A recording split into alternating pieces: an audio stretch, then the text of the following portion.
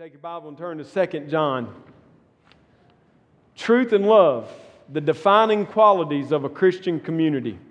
Truth and love, the defining qualities of a Christian community. We're going to read the entire letter. There's less than 300 words in this little postcard from John to the elect lady. Less than 300 words.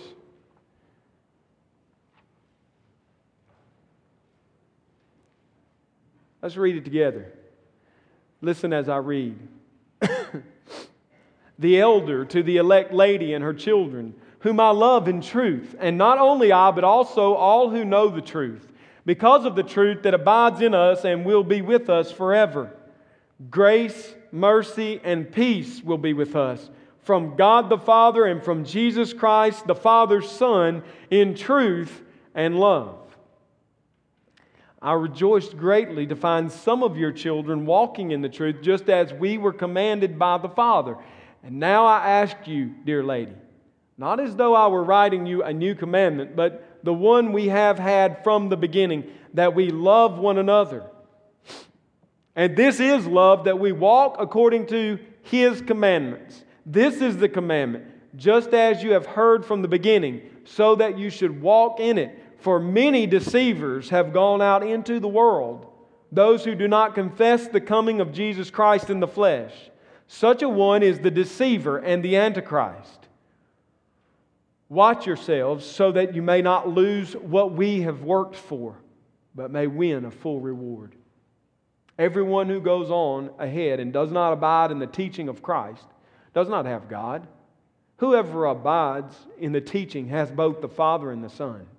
If anyone comes to you and does not bring this teaching, do not receive him into your house or give him any greeting, for whoever greets him takes part in his wicked works.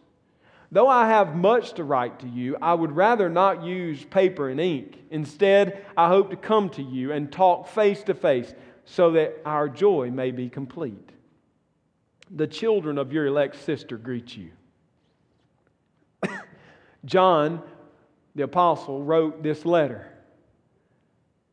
It's been almost undisputed throughout church history that this letter was one of 3 letters sent together, packaged together, 1 John through 3 John.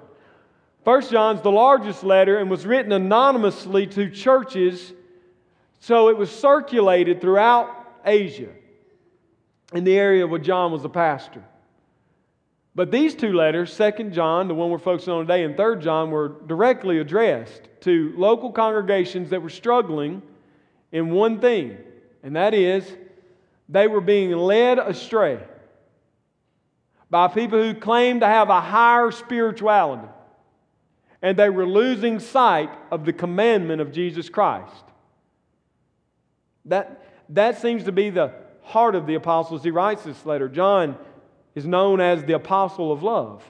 If you read his gospel, we've spent, I don't know how long, 4 years, I think, going through the Gospel of John together. You remember how often he talked in such loving language about Jesus Christ, so much so that he's the beloved disciple, the most loved disciple. He was probably the first cousin of Jesus. So, a young disciple, first cousin to the Lord, beloved by the Lord and loving the Lord and His people more than maybe others in His company. He was a man who was passionate for the truth. And he was grounded in that truth, that his love flowed out to others who loved the truth the way he did. You know, there's debate about this letter. Its authorship is not questioned often, but who it's written to is often in debate. And you see in that first verse there that he refers this letter to an elect lady. And the word there for lady is the first first person address is an address of a common name in their day for ladies. And so some have held that this letter was written to a woman who had children, and probably the church he was writing to met in her house. And so John was writing to a woman. I don't hold that view. I believe that this letter was written to the church, which is the elect lady. Where would I get that? Well, because the church and the people of Israel are often referred to in the feminine. We hear in Ephesians 5 that the church is the bride of Christ. We hear in the Old Testament, Ezekiel 16, that God took Israel as His bride when she was yet a young and fledgling nation. He took her as His own, and He loved her dearly. The whole book of Hosea is used as an example of the way God loves His wife. Relentlessly, never-ending, in covenant love. This is the way the Lord loves His church. And it's the way God loves His people. And so, I believe that this letter is written to the church. It's written to the church that is in the area of Asia, and it's being led astray now. It's being taken captive by false teaching, unfortunately, or it could be. It's in danger of this. I think the warning goes to the church in general. And so I think this letter, whether it's written to a specific woman or to the church at large, it addresses directly some things I think our church in particular struggles with. And just for self-confession, that I struggle with. How do you think the world around us characterizes Grace Fellowship? What do you think the first thing that comes to their mind when they hear of Grace Fellowship, or they come in contact with you and you say, I go to Grace Fellowship? What do you think they think about? Well, some of it we wouldn't want to say publicly, right? I mean, some people don't have a very high opinion of us, and that's okay. I understand that. But there's one thing that our church is really well known for, and that is that we hold tightly to doctrine, to truth. We're a people grounded in the truth. And that is a great testimony. But I think, like the apostle here, there needs to be a check. Make sure that that truth is seasoned, that truth is flowing out to the world, not as harsh truth, but as love. As quickly as they think of the church at Grace Fellowship as a truthful body, they should immediately think of it as a loving body. I know you to be a loving people. I've been with you now, some of you, for 12 years, and the church has been here for almost, or going on 8.5. We're out 8.5 now, and the church is growing, and yet I know you, and I know you as a loving people. When time of need has arisen in our body, you've always rallied to the cause. Not because you've been manipulated or forced, but because you want to rally to the cause, and you've sacrificed to take care of people in need.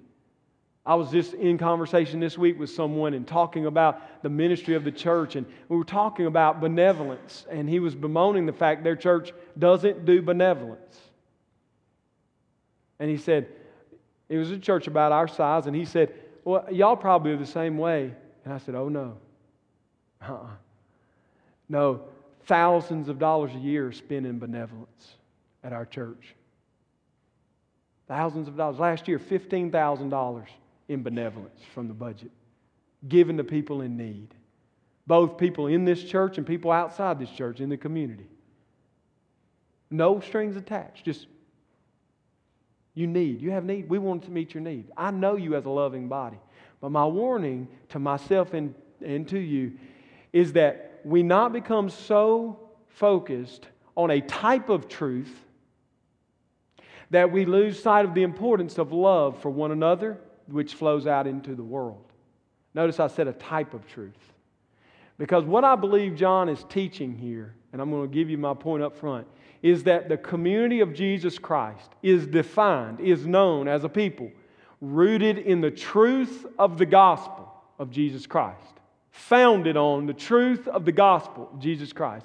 Therefore, that community will love everyone who confesses that gospel and love all of those who don't confess it, so that they share that gospel, so they might be saved, so they don't go off and stray and in error.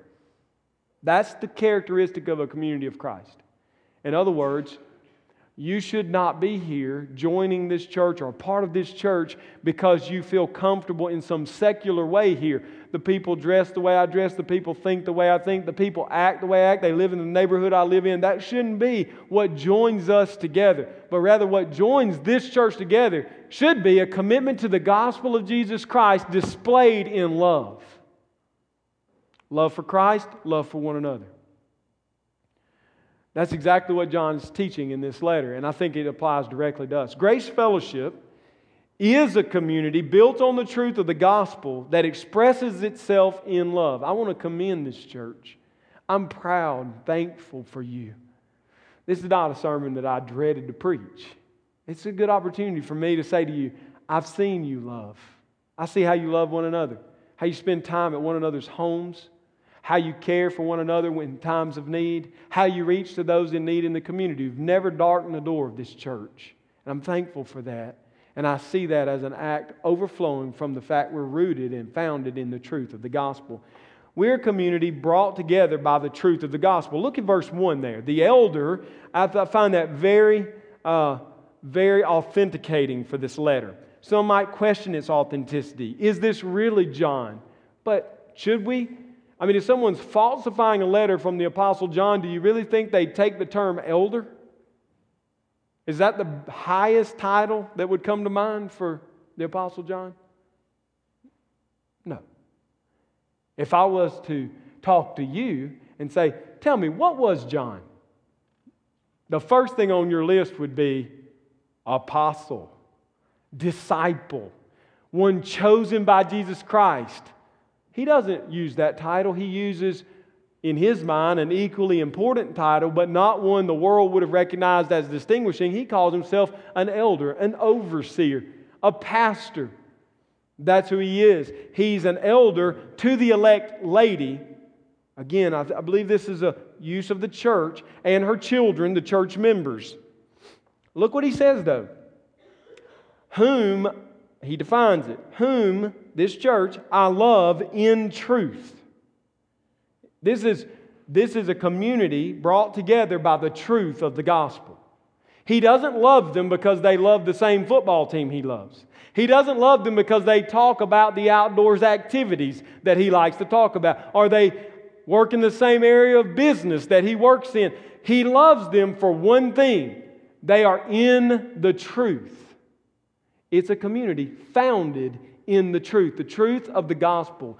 The Apostle John uses the term truth a lot, and he uses it for a lot of different reasons. He uses it to talk about truth in general. He uses it to talk about truth in reference to Jesus Christ as a title to Jesus Christ. John 14, verse 6, I am the way, the truth, and the life. That's the title of Jesus Christ.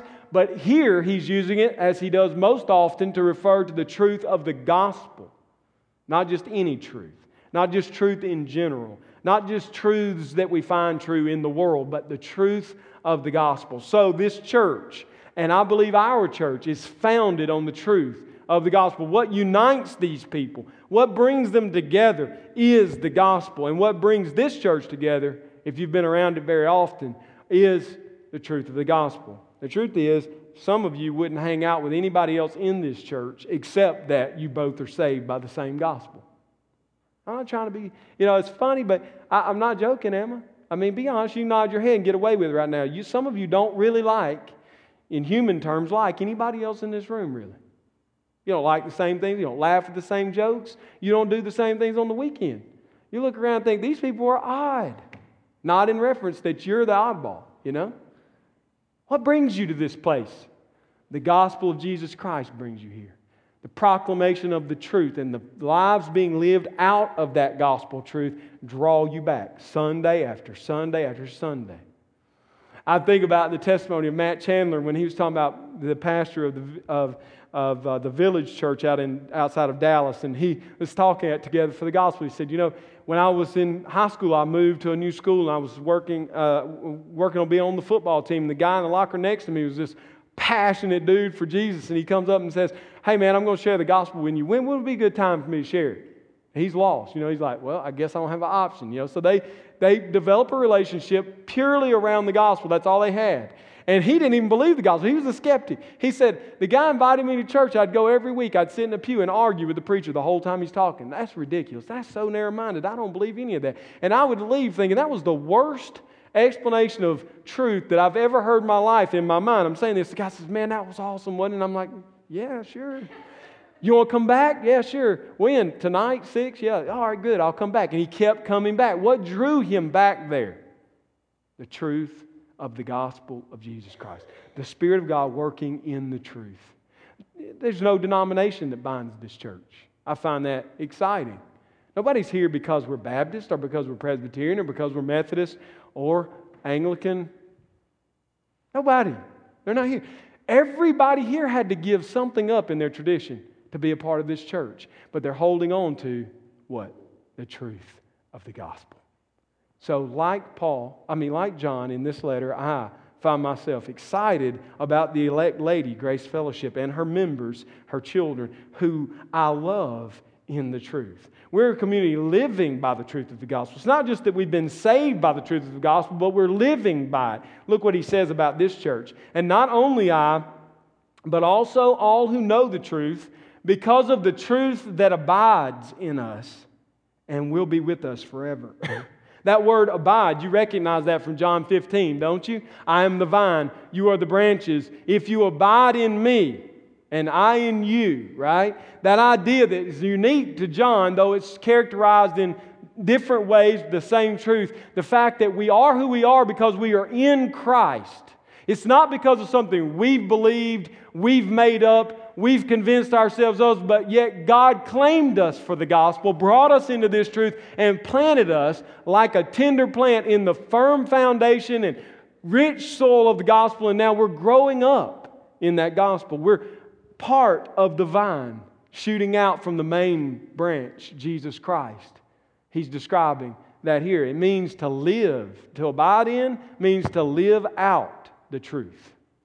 Not just to know the truth objectively, not just factually be able to confess the gospel, but the gospel shapes the way you live. So many of you come to my mind as I think about the decisions you've made about where you live, where you work, what you watch. You just, as I was studying this week, you just came to my mind. How you spend your money. How you hang out with people on the weekend. It just flashes of people's faces and families' names came to me. I think about that and I think that's exactly what John's doing here. He's saying this is a church that I love because they're in the truth. And not only I love them, but everybody that's in the truth loves them. Why? Because they live out the truth that they've possessed and that has possessed them. The truth is, Christianity is not about possessing a religion, but about the religion possessing you. You can't simply know the facts of Christianity and be changed by it. Those facts have to become real. They have to take on flesh in the person of Jesus Christ. They become your Lord. That's the description he's giving here. The elect lady and her members who I love in the truth. And not only I, but also all who know the truth. Why? Because you live it out. Because you walk it out. Because you are gospel people. But as I was encouraged, I was also thinking about my own life. And I was thinking how discouraging it can be at times. You see, because I just don't choose to tell you about when we're in personal relationship with one another about watching a show I shouldn't have watched. I just tell you about the shows I did watch that were good. Right? And I know that my life doesn't always measure up. My life doesn't always measure up. When there's an opportunity to display love, I don't always meet the task. I leave my wife crushed. Last night we were sitting on the back porch and Amy was talking with me about an issue, and she was passionate in her plea to me. And all of a sudden, it dawned on me.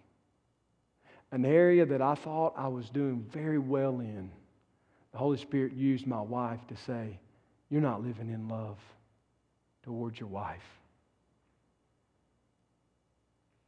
13 years of living with her, I had no idea the damage I was doing. I wasn't living the truth. I wasn't abiding in the truth of this gospel that I say has radically saved me and changed me towards my wife. We're not talking about some stranger. This is my flesh and my blood. I'm not ashamed to say I was on my knees literally and figuratively, pleading for forgiveness. Broken. Some of us need to be there. Our lives are not in keeping with the gospel. We are hurting and harming the people around us. Sometimes our family, sometimes our neighbors, sometimes our fellow church members. Has this ever crossed your mind? Yeah, I'm upset with that person. I don't really like them. I have no intention of making it right. I can live without that person. I don't need them. When we behave this way, it's not in keeping with the truth we say we possess and we say has possessed to us. Grace Fellowship, we can't just be a people planted in the truth. We have to be a people overflowing in love, in compassion, in repentance, in forgiveness, in dwelling with one another. So, we're a people planted in the truth of the gospel. We're a people living the truth of the gospel. We are a community receiving the grace, mercy, and peace of God. Look at verse 3.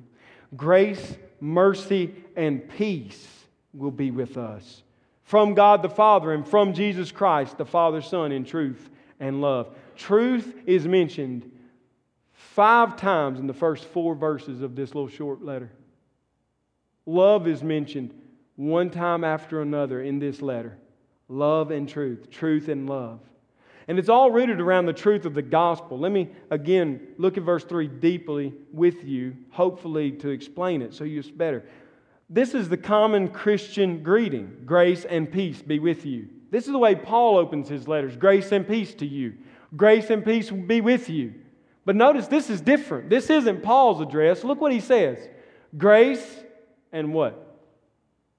Mercy and peace. There's something going on theologically with this greeting. Grace is the fountainhead of mercy and peace.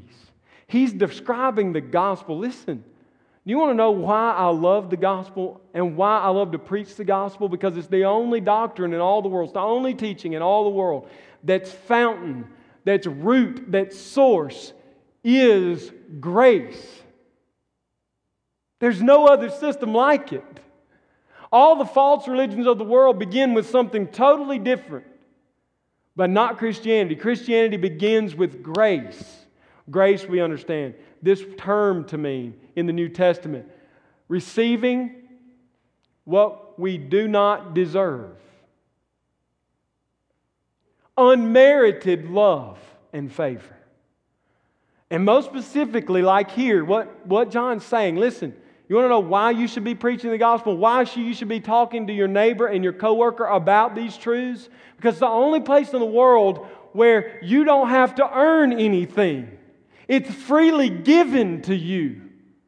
And if you freely received it, why are you not giving it away? If it didn't cost you anything to get into the faith, why aren't you sharing the faith? If you know that it's inexhaustible, the motivation for evangelism in the Bible is very different than our modern motivators. Most of the time, not all the time, most of the time, the motivation for sharing the gospel in the Scripture, passing on the faith, is that God's glory be known. Can you exhaust the glory of God? Then why do you stop talking about it? Can you outrun the grace of God? Then why are you not talking to the worst of sinners about it? You think they've outsinned it? They're not worthy of it? Now be careful, Grace Fellowship, that your gospel doesn't become a message tainted with your personality that fits your life and it's not good enough for that poor person down the street who's living in adulterated life of sin. The characteristic of this elect lady is the gospel of Jesus Christ. How do we know? Because when he greets her, he uses the fountainhead, grace. And what bubbles out of grace is mercy and peace. The streams that flow out of grace, that's the way he's writing it, I believe. That he's connecting them intentionally. Grace, mercy, peace. He didn't say peace, mercy, grace. He didn't say mercy, grace, peace. He said them in an order, in a gospel order. Once you've received what you could not earn, free, uncharged, unmerited, out of the love of God, you've received the gospel of Jesus Christ. It flows to you in two ways. You don't get what you deserve, and you are at peace with God. You say, what's so fascinating about the gospel? The God of the universe no longer hates me, but He loves me. What's so awesome about the gospel truth? He no longer takes out His wrath on me. He now wraps me in adopting love. He's accepted me as His own. Grace Fellowship, we have to be a people. I have to be a person that cannot stop talking about this truth, the gospel truth. And it's characterized by love. Why? Because our Father in heaven is loving. Anybody who doubts that has never met Him, doesn't know Him. Listen, we breathe air we didn't earn. We live in the sunshine of His glory that we could not have made. We smell the sweet aroma of a flower that we have no idea what perfume God mixed together to put it in that lily or in that rose. We don't know how He did what He did, but He's just done it all, and He put us right in the middle of it and said, now live and enjoy it. What's your responsibility, old man? Enjoy God forever. Enjoy Him. Love Him. Be wrapped up in Him. That's what grace does when people are characterized by this gospel truth, the grace which leads to mercy and peace. They're so in love with Him, they can't stop talking about Him. We've all been around the newlyweds, right? I mean, come on. Some of you aren't that far removed. And you just wanted to tell that guy, shut up. Why? Because no matter what you were talking about, somehow this dude works it back to his wife. You could be talking about physics, and somehow he would get that around to his wife. Why? Because he's in love with her, and because he's enmeshed with her. And he sees her as a gift, not as something he earned. And he sees her as a blessing to his life. So when you say, I'm in the gospel, man, I got it. Let's move on. We're going to get there. Let's move on to better things. That's simplistic. You don't know the gospel. We should never grow tired of speaking the gospel. We should never grow tired of living the gospel, because the God that has given us this gospel never tires of pouring out His love through grace and mercy and peace. This is the way John opens the letter. I mean, this is just the greeting. I mean, if I spent you see, I tricked you a little, didn't I? Because I said, there's less than 300 words. And you thought, that's a short sermon. And I would say, he packed an ocean of truth in one little phrase. That's the characteristic of John. When you read John's gospel, you think, that's simple. I got it, your first reading. The more you read it, the more you realize, I don't got it. This keeps going. Where's the bottom? He does the same thing in this little postcard he sent to the church. I mean, I can imagine they read it. And the first time they read it, most of the congregation was like, oh, that's no big deal. All right. Yeah. And then it's began to sink in. They're like, whoa, everything is a cavern. Everything spreads out. This is inexhaustible. You may be exhausted by the time we're done. Grace Fellowship, we must not only be a community built on the truth of the gospel that expresses itself in love, but Grace Fellowship, we must be a community that loves one another based on the truth of the gospel. Look at verses 4 through 6. He says that he's rejoicing greatly to find some, not all, some of your children walking in the truth. Now, don't confuse this with 3 John, where in that letter he says in verse 4, I have no greater joy than to hear that my children are walking in the truth. That's the one most commonly quoted. When you read 2 John, you think you're there, but you're not. It's a little different. He's saying, some of the church is in the truth, and that gives me great joy. What's the implied truth there? Some of them are not walking in the truth, which leads to great discouragement if we don't know the gospel well. We must be a community rejoicing in the fact that our members are living in the truth. The greatest joy in your life and in my life should not be who won the ball game, should not be a raise at work, should not be the success of our children in academics, but it should be someone coming to the truth of the gospel for the first time. We should rejoice when we see it. The greatest joy in our life should be characterized by that older saint who's made it to 70, 75, 80, 85 and lived a life rooted in the gospel and dies. And our greatest joy should be they completed their course, they finished the race, they've reached and attained the goal that they were stretching for. Our greatest joy, Grace Fellowship, should be wrapped up in people coming into the gospel and living in the gospel and staying in the gospel until they die. And that should be the greatest joy of the pastors of this church. That the community is a truthful community, living in the truth of the gospel. We must be a community not only rejoicing that people are in the gospel, but we must be a community living in loving community with our fellow believers. Look at what he says in verse 5 and 6. And now I ask you, dear lady, not as though I were writing you a new command. That's what he says in 1 John chapter 1. He says, I'm not writing you a new command. This is an old one. Same thing he says here. But the one you have had from the beginning. Not just from the beginning of Christ's life, but from the beginning. All the way back to the Garden of Eden. All the way back to the expression of love and grace through the law. All of the Old Testament hangs on what? Love the Lord your God with what? All your heart and all your soul and all your mind and all your strength. And the second is like it.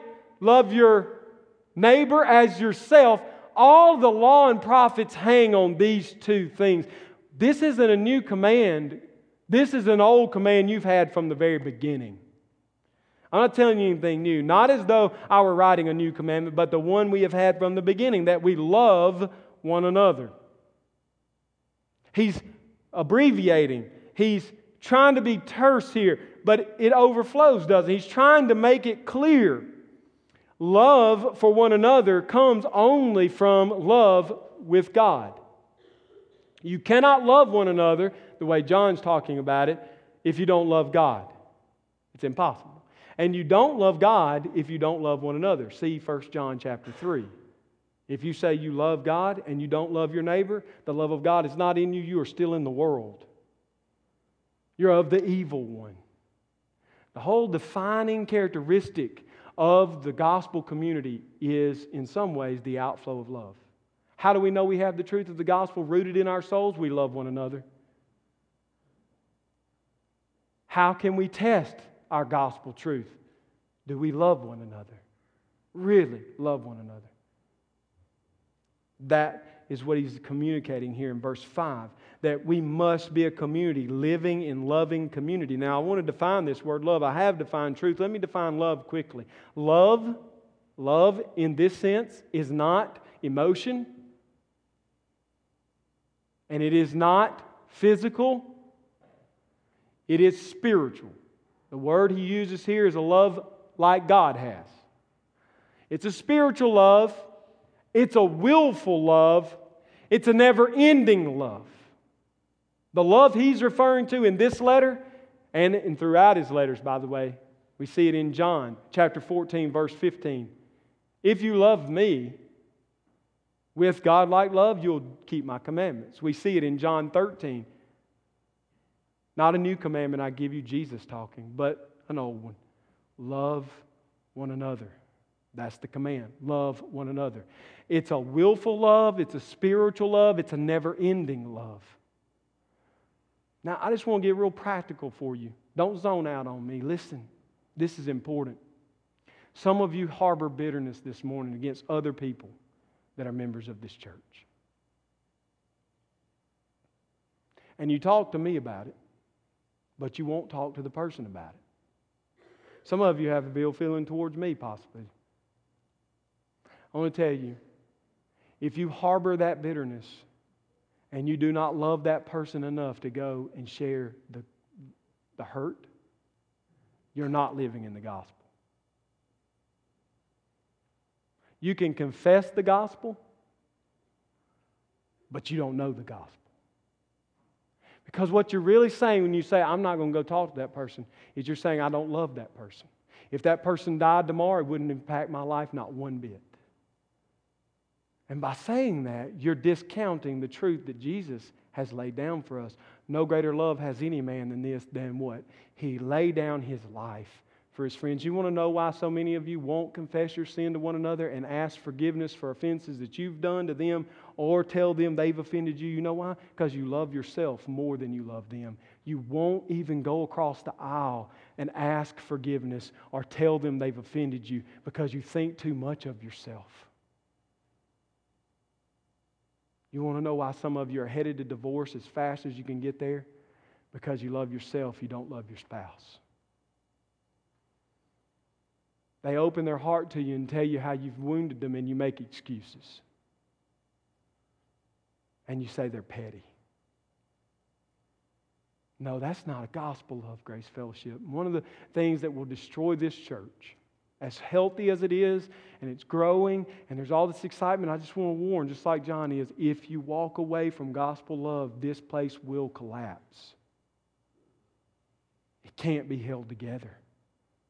If you don't do the one another's, it doesn't matter how true what you preach is. Your life contradicts it. You're a hypocrite.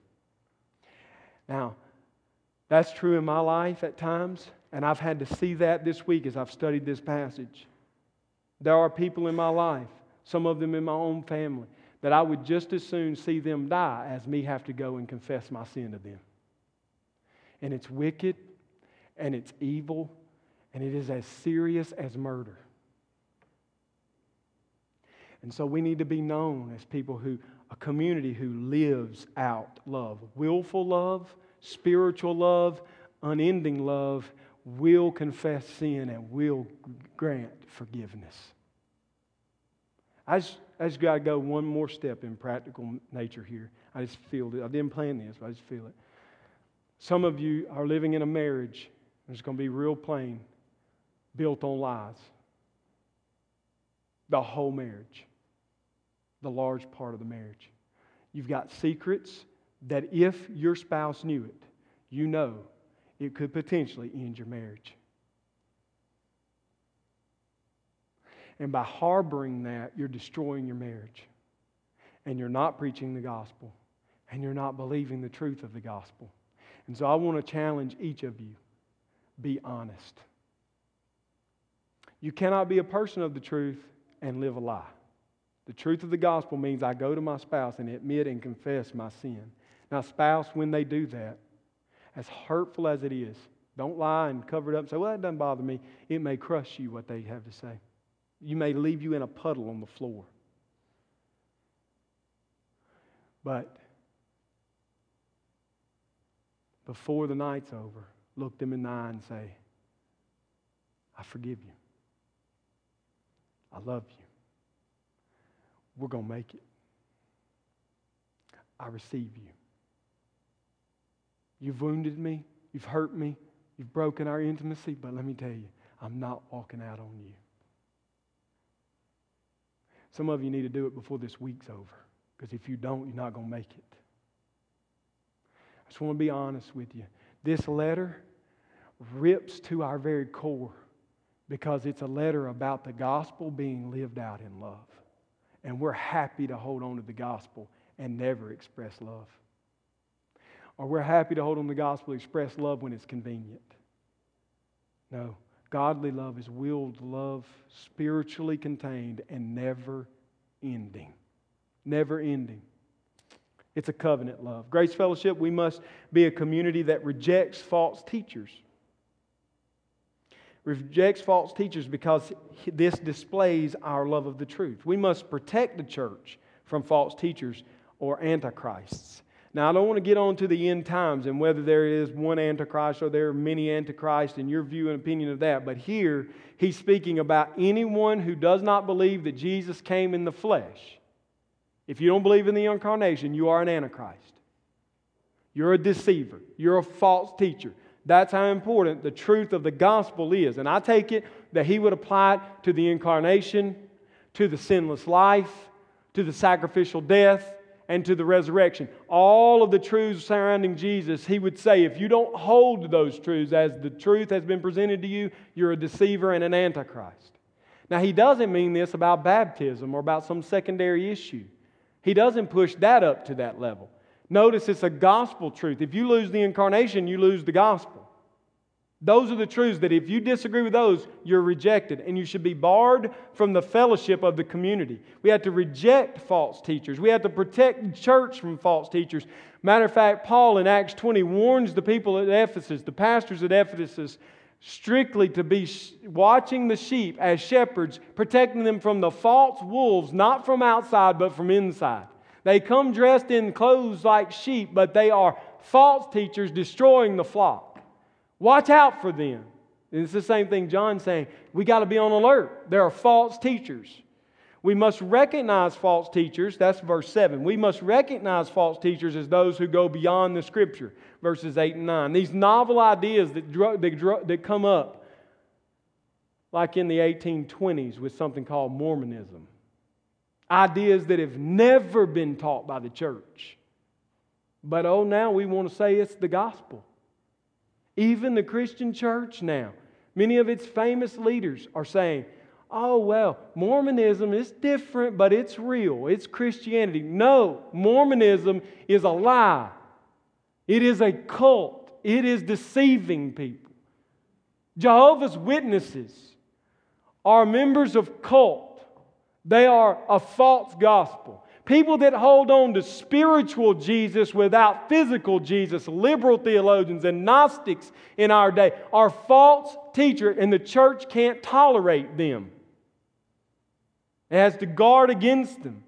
This is a love with teeth in it, in other words. This isn't just your really feel-good kind of emotional love. Let's all just sing Kumbaya and get along together. Roast some marshmallows for Jesus together. This isn't that kind of love. Soft and chewy and sweet.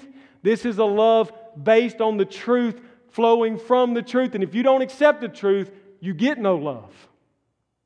You're called to repentance. It's a different fashion of love, I say. It's love with teeth. So, it has to happen in local churches. Anniston Bible Church some years ago had a Sunday school teacher. When Bob St. John arrived, he was teaching false doctrine, and the church, to its credit, pushed that man to repentance, and he would not repent, and they barred him from the church. It still happens in our day. We have to guard the church from false teachers. And the way we guard it is we don't give them hospitality. He's very specific. Look what he says in verse 10. If anyone comes to you and does not bring this teaching, do not receive him into your house. The hallmark of first century Christianity is hospitality. Bringing people into your home. He says if you receive a false teacher in your home, you are guilty of his wickedness. Not only do we guard our church, but we guard our homes. And fathers, I want to say a special word to you. If you're letting your children and your wife watch and listen to false teachers and think it's no big deal, do not be surprised when they reject your faith and they're in some other movement. It's your responsibility, men, to guard your home. It's my responsibility to guard my home. And if it's so necessary, cut off the cable TV and read a good book. Get real practical with guarding, in other words. You can't handle the internet? Cut it off. Go to the library and use the internet. You can't handle TV in your home. Your kids are always watching some awful program or some false teacher. You keep seeing it? Cut it off. Not in hatred, in love. And tell them. Don't hide them. Don't say, well, it's getting expensive. Let's cut it off. No, don't be a wimp. Tell them. The stuff coming in that you keep watching, I keep seeing this pattern of life. I want to protect you from it. You obviously aren't mature enough. We're going to cut this off for a time. Get back to the basics. Be on guard, not only in the church, but in your house. That's love. That's the way love plays itself out. Finally, I would say, Grace Fellowship, we must maintain face-to-face community so that our love for one another and our love for the truth of the gospel does not fade away. Now, where do I get something like that? Verse 12. Though I have much to write to you, I would rather not use paper and ink. Instead, I hope to come to you. The words here indicate face-to-face communication. I want to come to you, look you eyeball to eyeball, hold you, hug you, give you the kiss of fellowship, That's what I want to do. I don't want to write it down. I want to talk to you face to face so that our joy may be complete. Grace Fellowship must be a community founded on the truth, loving one another, guarding the church and the community from false teachers, and you can only do that if you're face to face. I just want to end again with a practical call. Jesus Christ changed the world. He changed the world because when He came, He pitched His tent and dwelled among us. And we beheld His glory, the glory as of the only begotten from the Father, full of grace, love, and truth. That's the same guy who wrote that. When he was talking about Jesus, same guy we're reading his letter right now to the church. Community is necessary for Christianity. If you exempt yourself from community, you will put yourself in harm of going into false belief. No heretic that has ever walked the planet walked in close community with others. All heretics cut themselves away from the community. They start in the community usually, and they espouse their truths, and when the community corrects them, they bolt. They get out, and they build a new community. Now, I don't know that any of you are in danger of that, but I tell you what we are in danger of. We're in danger of what I've already given the example of. Our church is prone. It has a propensity to live fragmented lives in segregation with the people I like and the people I don't like in the church. And so we do not need to be surprised when the fellowship of the saints and the truth of the gospel begins to be compromised. And one group will be compromising it, and your group won't even know it. And John says, I don't want it to be that way. I don't want to just write you a postcard and upbraid you to be in love and in the gospel. I want to see you face to face. I imagine that John came into the church and the place was packed. He's probably meeting in the house. And I can just see the Apostle John, an old man by this time. An old man when he wrote this letter. Probably beaten down, physically wasting away. I can see him. He ends up at Patmos. So he was persecuted. I can imagine the old John, not the young, spry 16, 17-year-old that first started following Jesus. I'd imagine that old man coming in the house and sitting down and teaching. And when it was over, everybody's eating and they're having communion. And before the night's over, that apostle, that elder, that pastor is going to look everybody in the eye. He's going to personally know them. He's going to do all that's necessary to make sure they're still in the gospel. And he's going to encourage them to walk in the truth. Can't you hear him? Can't you hear him? He said, as he grabs one by the arm, pulls him up close, so I want to just whispers in the ear, I just want to tell you, you're making my joy complete. I'm an old man. I'm about to die. I just want to tell you before I die, I'm proud for you. I'm proud of you. Like a pawpaw, kind of. That's John of 2 John. Like a pawpaw. Wanting to look everybody in the eye. But Grace Fellowship, it's not just for John. It's for us. When's the last time you had people into your home from this fellowship? Broke bread with them. When's the last time? Not for some ulterior motive, but just because you hadn't seen them and you just want to talk to them. You just want to know them. You want to celebrate Christ with them. When's the last time that you heard somebody might be having a tough time and you didn't just write them a letter, that's good, or call them or email them, but you got up from what you were doing and you went to them. And you said, I just want to see you face to face. I want you to know I love you. You know, as I was studying for this message, I realized I love people. I mean, we invite people to live in our house. We have people in our house and out of our house. But I want to tell you what, I didn't sit in judgment of people and say, you know, these people, they don't do that, and these people, they don't do that. And you know what I did the whole time? I thought, here's that situation where I didn't do it. I knew something was in need, and I just sat back. I failed right there. I cost that person because I wasn't loving. I wasn't kind. I didn't live in the gospel. I was selfish. I was tired. Hey, I want to encourage you. We've come a long way. Our church is known as a church of truth. And in some quarters, and I believe it's true, we're a church that loves. But we've got to continue to press on in the gospel love I've described today. Continue to push further into it, not pull away from it, for the glory of God. Let's pray. Father, as we bow and close this time, I know that